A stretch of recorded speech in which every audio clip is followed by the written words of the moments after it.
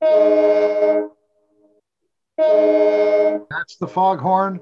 That must mean it's time for the Cavas Ships podcast, whereas every week we try to cut through the fog and the murk and shine a bit of light on naval and maritime issues of the day. I'm Chris Cavas. And I'm Chris Cervello. Coming up, rumors about the Pentagon's budget plans for the Navy do not sound good. Not good at all, as a matter of fact. We'll take a brief look at some of the details we're hearing. And we'll talk with the destroyer captain about his recent experiences getting his ship through a major yard period. He'll also add some thoughts about what the Navy could do to make the whole process better. But first, a quick roundup of naval news around the world. Malabar exercises kicked off August 26th in the Pacific's Philippine Sea off Guam. The annual Australia, India, Japan, U.S. maritime exercises have gained stature and strength in recent years and have increasingly annoyed China, who views the maneuvers as intrusive.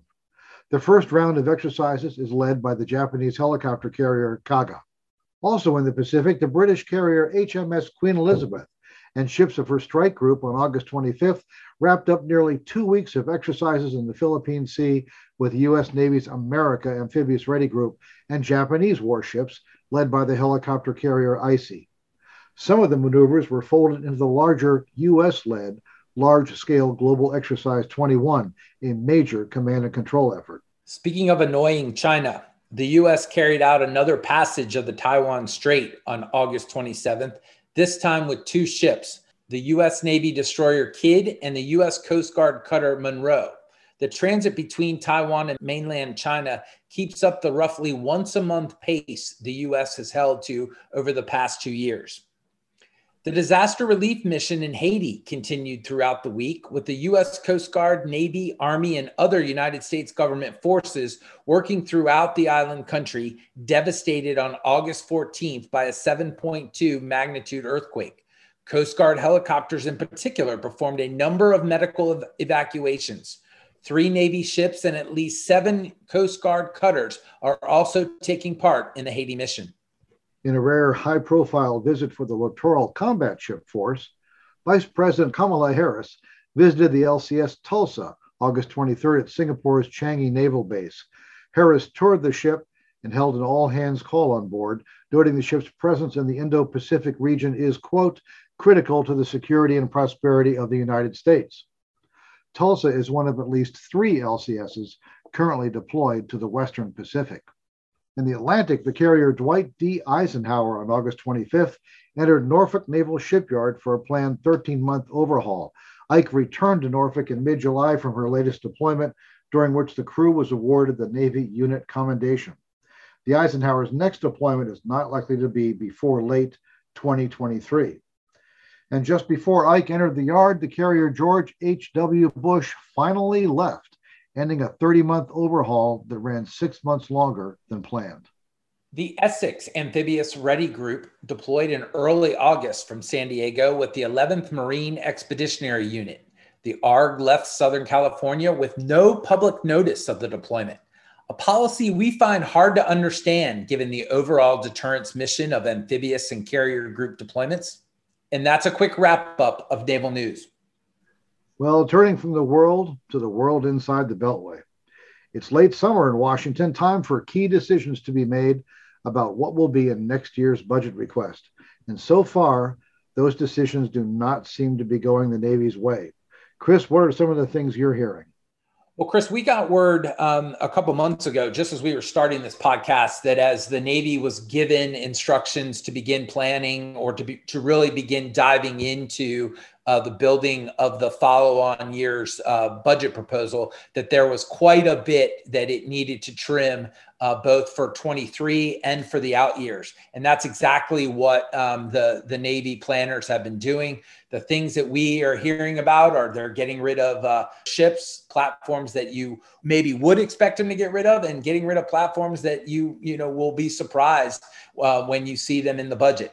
Now, I'll say it's early in the process. This kind of happens every year. They'll dig in, they'll cut as deep as they need to. and then they'll send it to the Office of the Secretary of Defense. They'll get more guidance, and then it goes back to the services in the fall to kind of keep going back and forth until they kind of finalize the budget either right before or right after the holiday. Well, that is true. This is a time of give and take, but you have to look at the verbiage that people have been saying now for the last 10 months, a year. Nobody's talking anymore about a 355 ship Navy. Nobody's talking about we need even more than that. Those days are gone. Now we have the CNO constantly talking about divest to invest, meaning they're decommissioning ships that it's arguable if they need them or not, but they're decommissioning ships to invest in future ships, future assets that will not be operational anytime soon. They're getting rid of ships that are operational, that are doing things. So they've already talked about decommissioning a large number of cruisers, getting rid of the Mark 6 patrol boats, which are no more than 3 years old. Now we're hearing stories of getting rid of all the Freedom class LCSs. That would be half of the littoral combat ship fleet, some of which are still under construction, have yet to be delivered. Most of them have not even deployed. Those are new ships, but they want to concentrate on the Independence class ships, which are out of the Pacific right now, and dump apparently all the LCSs that you can see in Mayport right now. Along with that, we're also hearing that the expeditionary sea bases are likely to go. That's sort of perplexing because they're busy right now. There's one, the Lewis Puller, has been out in CENTCOM operating in Djibouti and the Persian Gulf, been quite busy doing exactly what it's designed to do, be an expeditionary sea base. There's another one, the Herschel Woody Williams is the only ship assigned to AFRICOM. Has been pretty rigorous program of running around visiting African ports. They're working their way through West Africa at the moment. And the nurse ship, the Miguel Keith, is the newest one, and she's about to position herself in the Marianas. But all those ships would go. Even more surprising, under the heading of, things you'd be surprised to hear what they're talking about. Apparently, they're talking about decommissioning some of the early San Antonio class amphibious platform docks, which are very big, expensive, like $1.5 billion for those ships. They're exceptionally capable.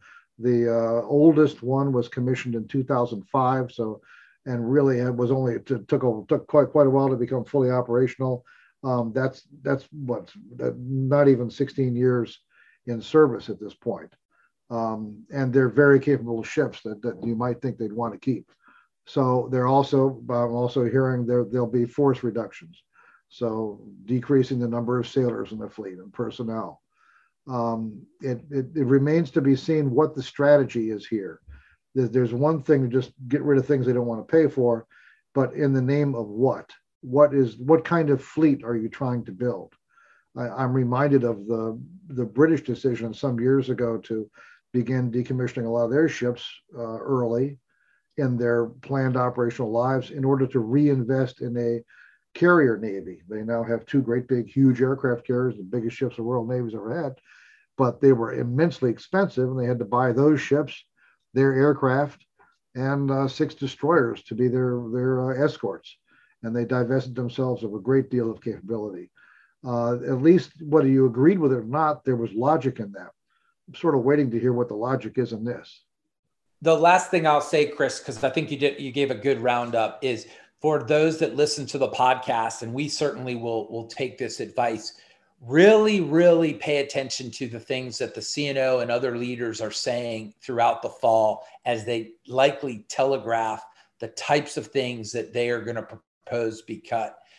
Listen to whatever public engagements they have, read what they say in their writings, because I think that as you roll into budget season, and it's never too early to start thinking about budget season, during the winter and the early months of the new year, we're really going to get a sense for how bad things are going to get.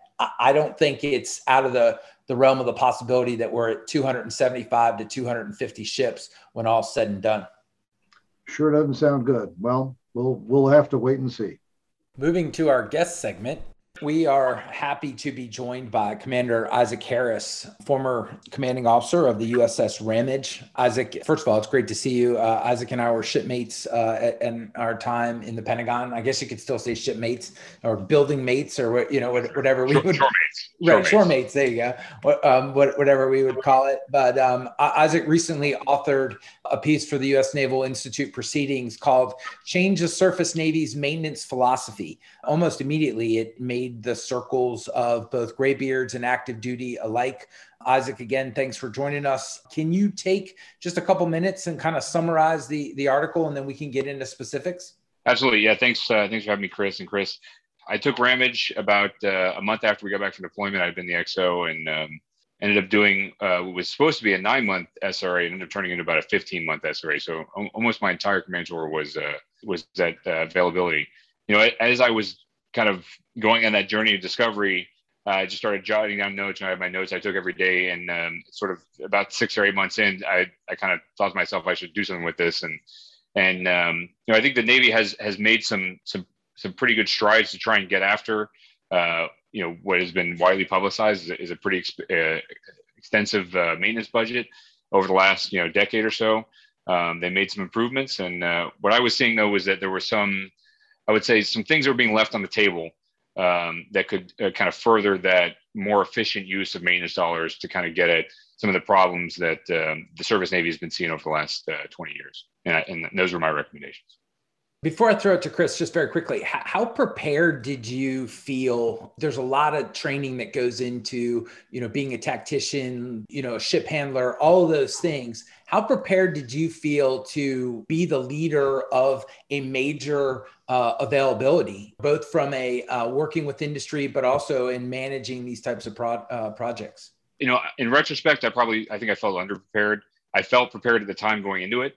I had actually done an SRA as a department head in MHI, so in the same yard that I was at with Ramage.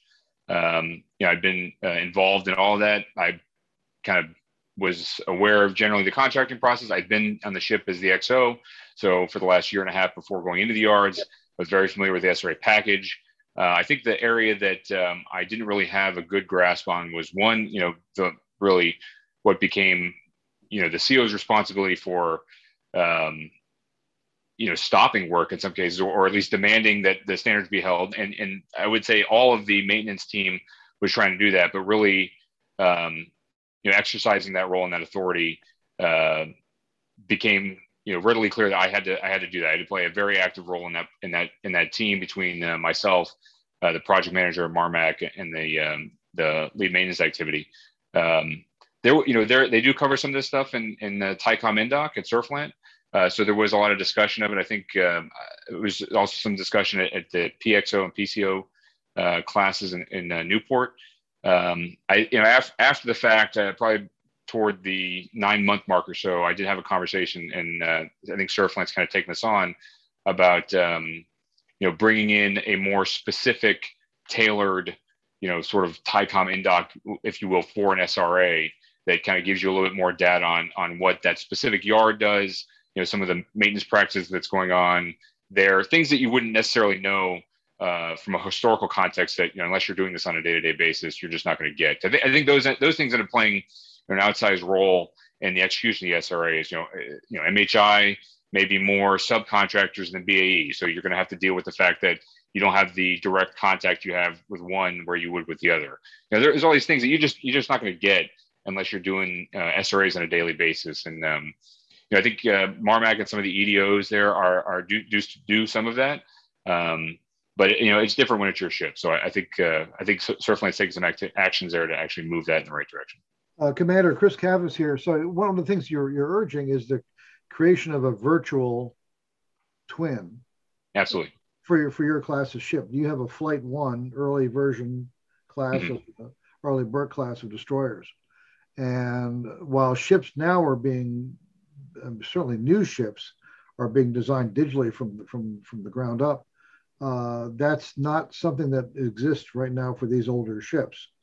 Do you think so? How would this work? You're envisioning a DDG-51 virtual, like you call it the DDG-51V.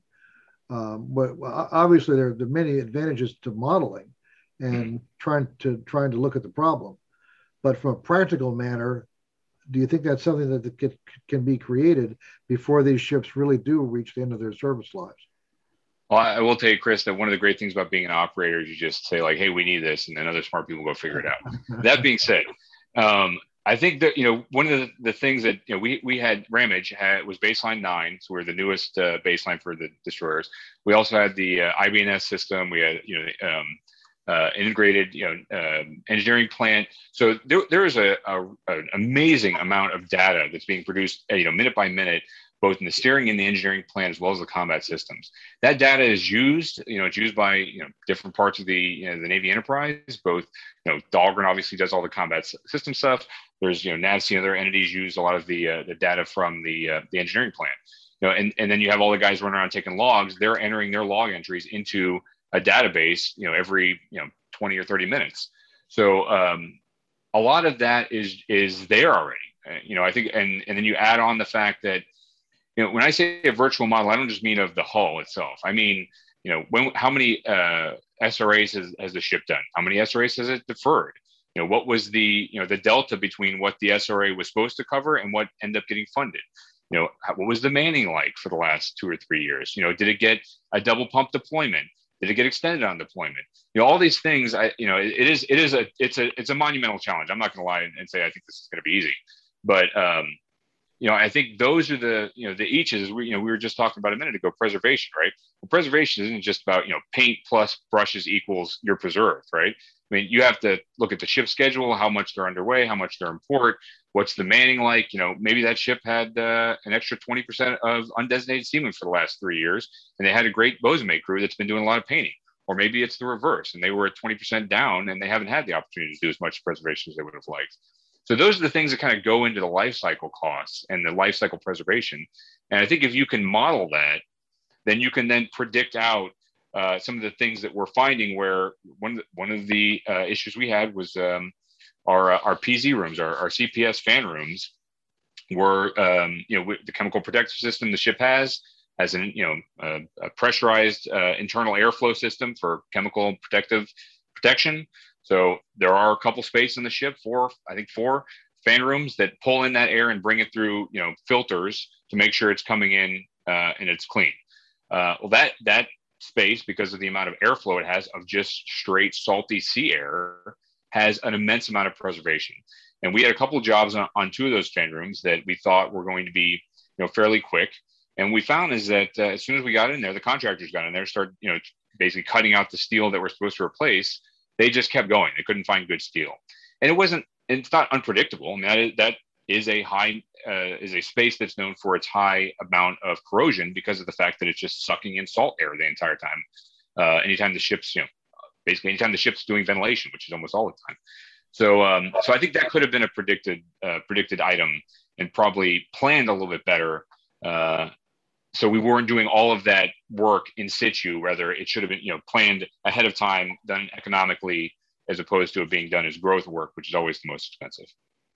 Do you think the Navy's predictive models, maintenance predictive models, are getting better, or is it just about the same? There's been a routine going back years and years and years where every so often those models change.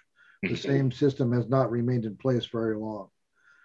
Currently, what's your assessment of those predictive models based on this availability? So I can't say, I've not seen any of those models. I mean, I know that they exist. So I can't speak to whether or not they're getting better or worse, because I honestly don't know. I will say that SurfMap, as I mentioned in my article, has responsibility for taking some of those lessons learned and applying them to the class. And one of the things that we saw in particular, one of the main causes of my SRA being delayed was some hull work on the auxiliary room number 1. It's a class-wide issue.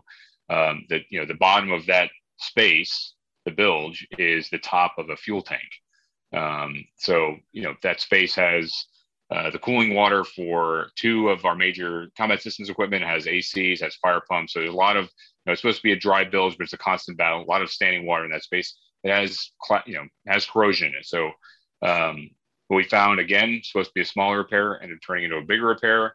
But SurfMap did, look at that, and they compared it with some other recent availabilities, particularly ones with Flight 1 DDGs, and they changed that model. So going forward, if you're doing that repair, which we were doing, which was a known repair, which has been done on several other DDGs, they're not going to say, well, you're only going to have so much steel for a small repair. They're just going to budget in as part of the job a much larger repair. And then if it's better, great. We lost a little bit of money in planning, but we certainly didn't spend the egregious amount of money that it takes to do that, and the time that it costs to replan everything, and then the ultimate extension of the SRA, which, just being in plan costs you, hundreds of thousands of dollars every day because you're sitting in somebody else's, water. So for Ramage, did you all complete the planned scope of work that you were looking for when you went in? We completed the SRA. I mean, we completed the planned jobs we had. I think, it just took longer. Right. And mainly that was from the amount of growth work that they ultimately found. So there was an effort some years ago called ShipMaine to get a handle on all these, and there's immense pressure on everybody to stay on time, stay on budget, get the ships out, and yet everybody who's ever opened the hood of a car to work on it knows that you find things in there that you didn't notice until you pop the hood. Same thing with any boat, any ship. Just like you said, you start getting in these compartments. There was a lot more work than you had initially realized. That's inevitable. So there's a push me pull you effort here from the Navy, and this is testimony to Congress. This is from at the highest levels about we have to get our ships in and get them out. We have to get availabilities with more operational time, and we have to get a handle on cost. So good luck doing that when you're down on the deck plates trying to actually make stuff work. But there was an effort with ShipMaine, was something that you went in, you had a work package when you went in and into the yard, and you held that work package. Any emergent work that appeared, you said next time. So you wound up getting essentially a lot of half-assed work done because you only did half the job, because only half the job wound up being the part that was specified. So it was wound up being deferred work, and it didn't work. Right. When you're talking about where we need to go in ship maintenance, how do you, what's a practical response to dealing with the unknown? The unknown is a known factor of every overhaul, every availability. Right. With getting the job done and getting it done on time and within a reasonable cost. Yeah, I mean, honestly, I don't think there's a good answer to that. Kind of the point I made in the article, and I used, I ripped it directly from the 2017 strategic review that I'm a Roughhead did. We've been over-consuming ship life. I mean, it's just a fact. We went from 600 ship Navy in 2000 or in 85 to a 300 ship Navy in 2001, right as we started on 20 years of a war on terror, where we were deferring maintenance because we needed the availability of those ships. I mean, that was a legitimate decision at the time, and I still think it's a legitimate decision. It just comes with a cost. You make those trades on a day-to-day basis. If you need a ship, you need a ship, and you kind of deal with the consequences later. But those consequences are here. And and kind of the point I made in the article was that Burke was ordered in 85. Right. So you figure what was the world in 1985, and what were they looking forward to of, what was a ship's life in terms of maintenance going to be in 1985, looking for the 35 years of the expected life of the Burke. And it was going to be, 6-month reliable deployments with an 18% deployed time, and that lasted for about a decade until about 2001. And then it changed dramatically. So, I think part of the problem is you just don't know how bad it is.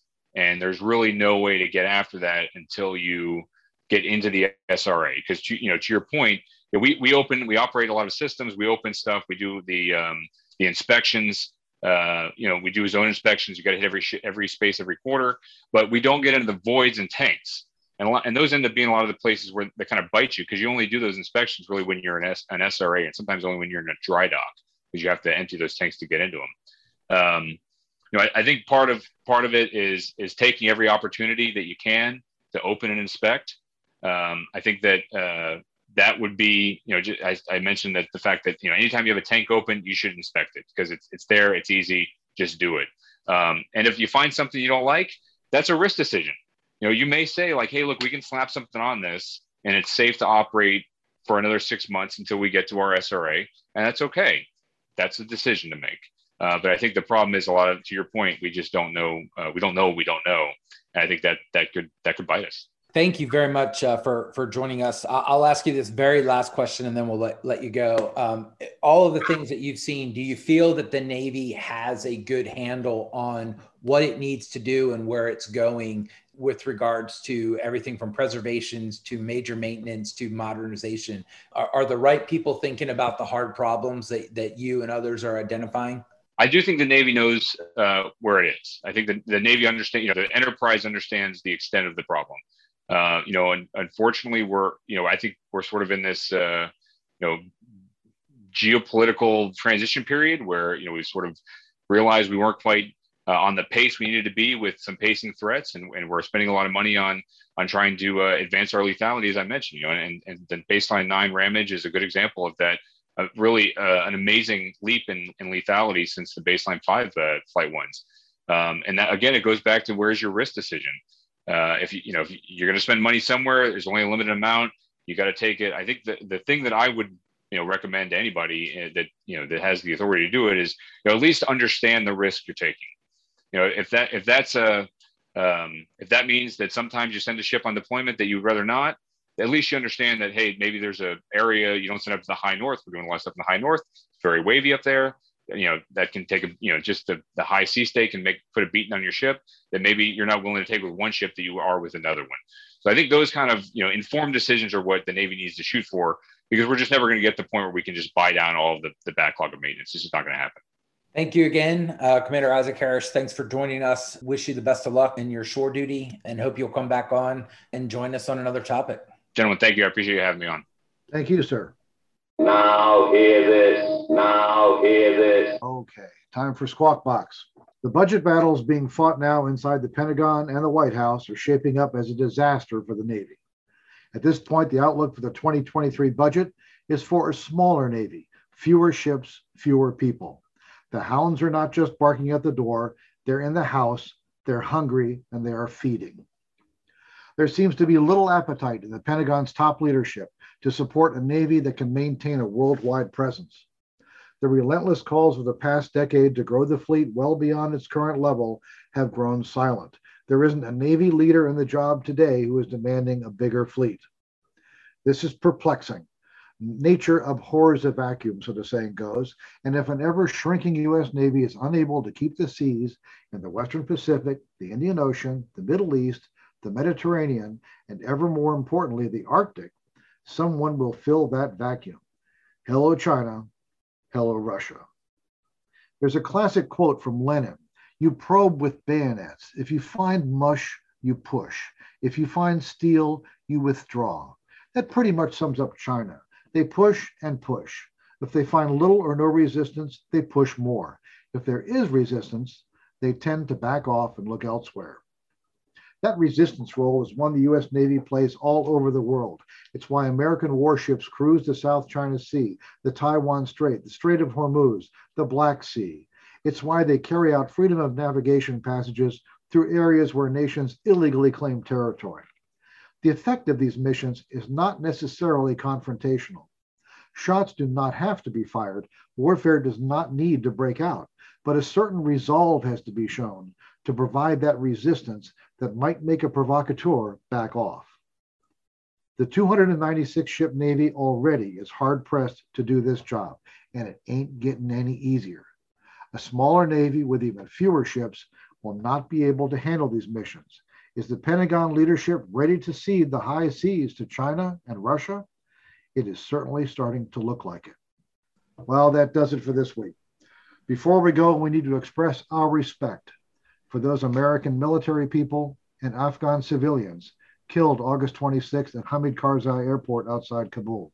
That those Marines, soldiers, and a sailor died in a dangerous place trying to help others is a mark of what it means to wear an American uniform. Well said, Chris. As always, our thanks go out to Vaga Muradian for his support, as well as to Fincantieri Marine Group and Huntington Ingalls Industries for their continued support of the defense and aerospace effort.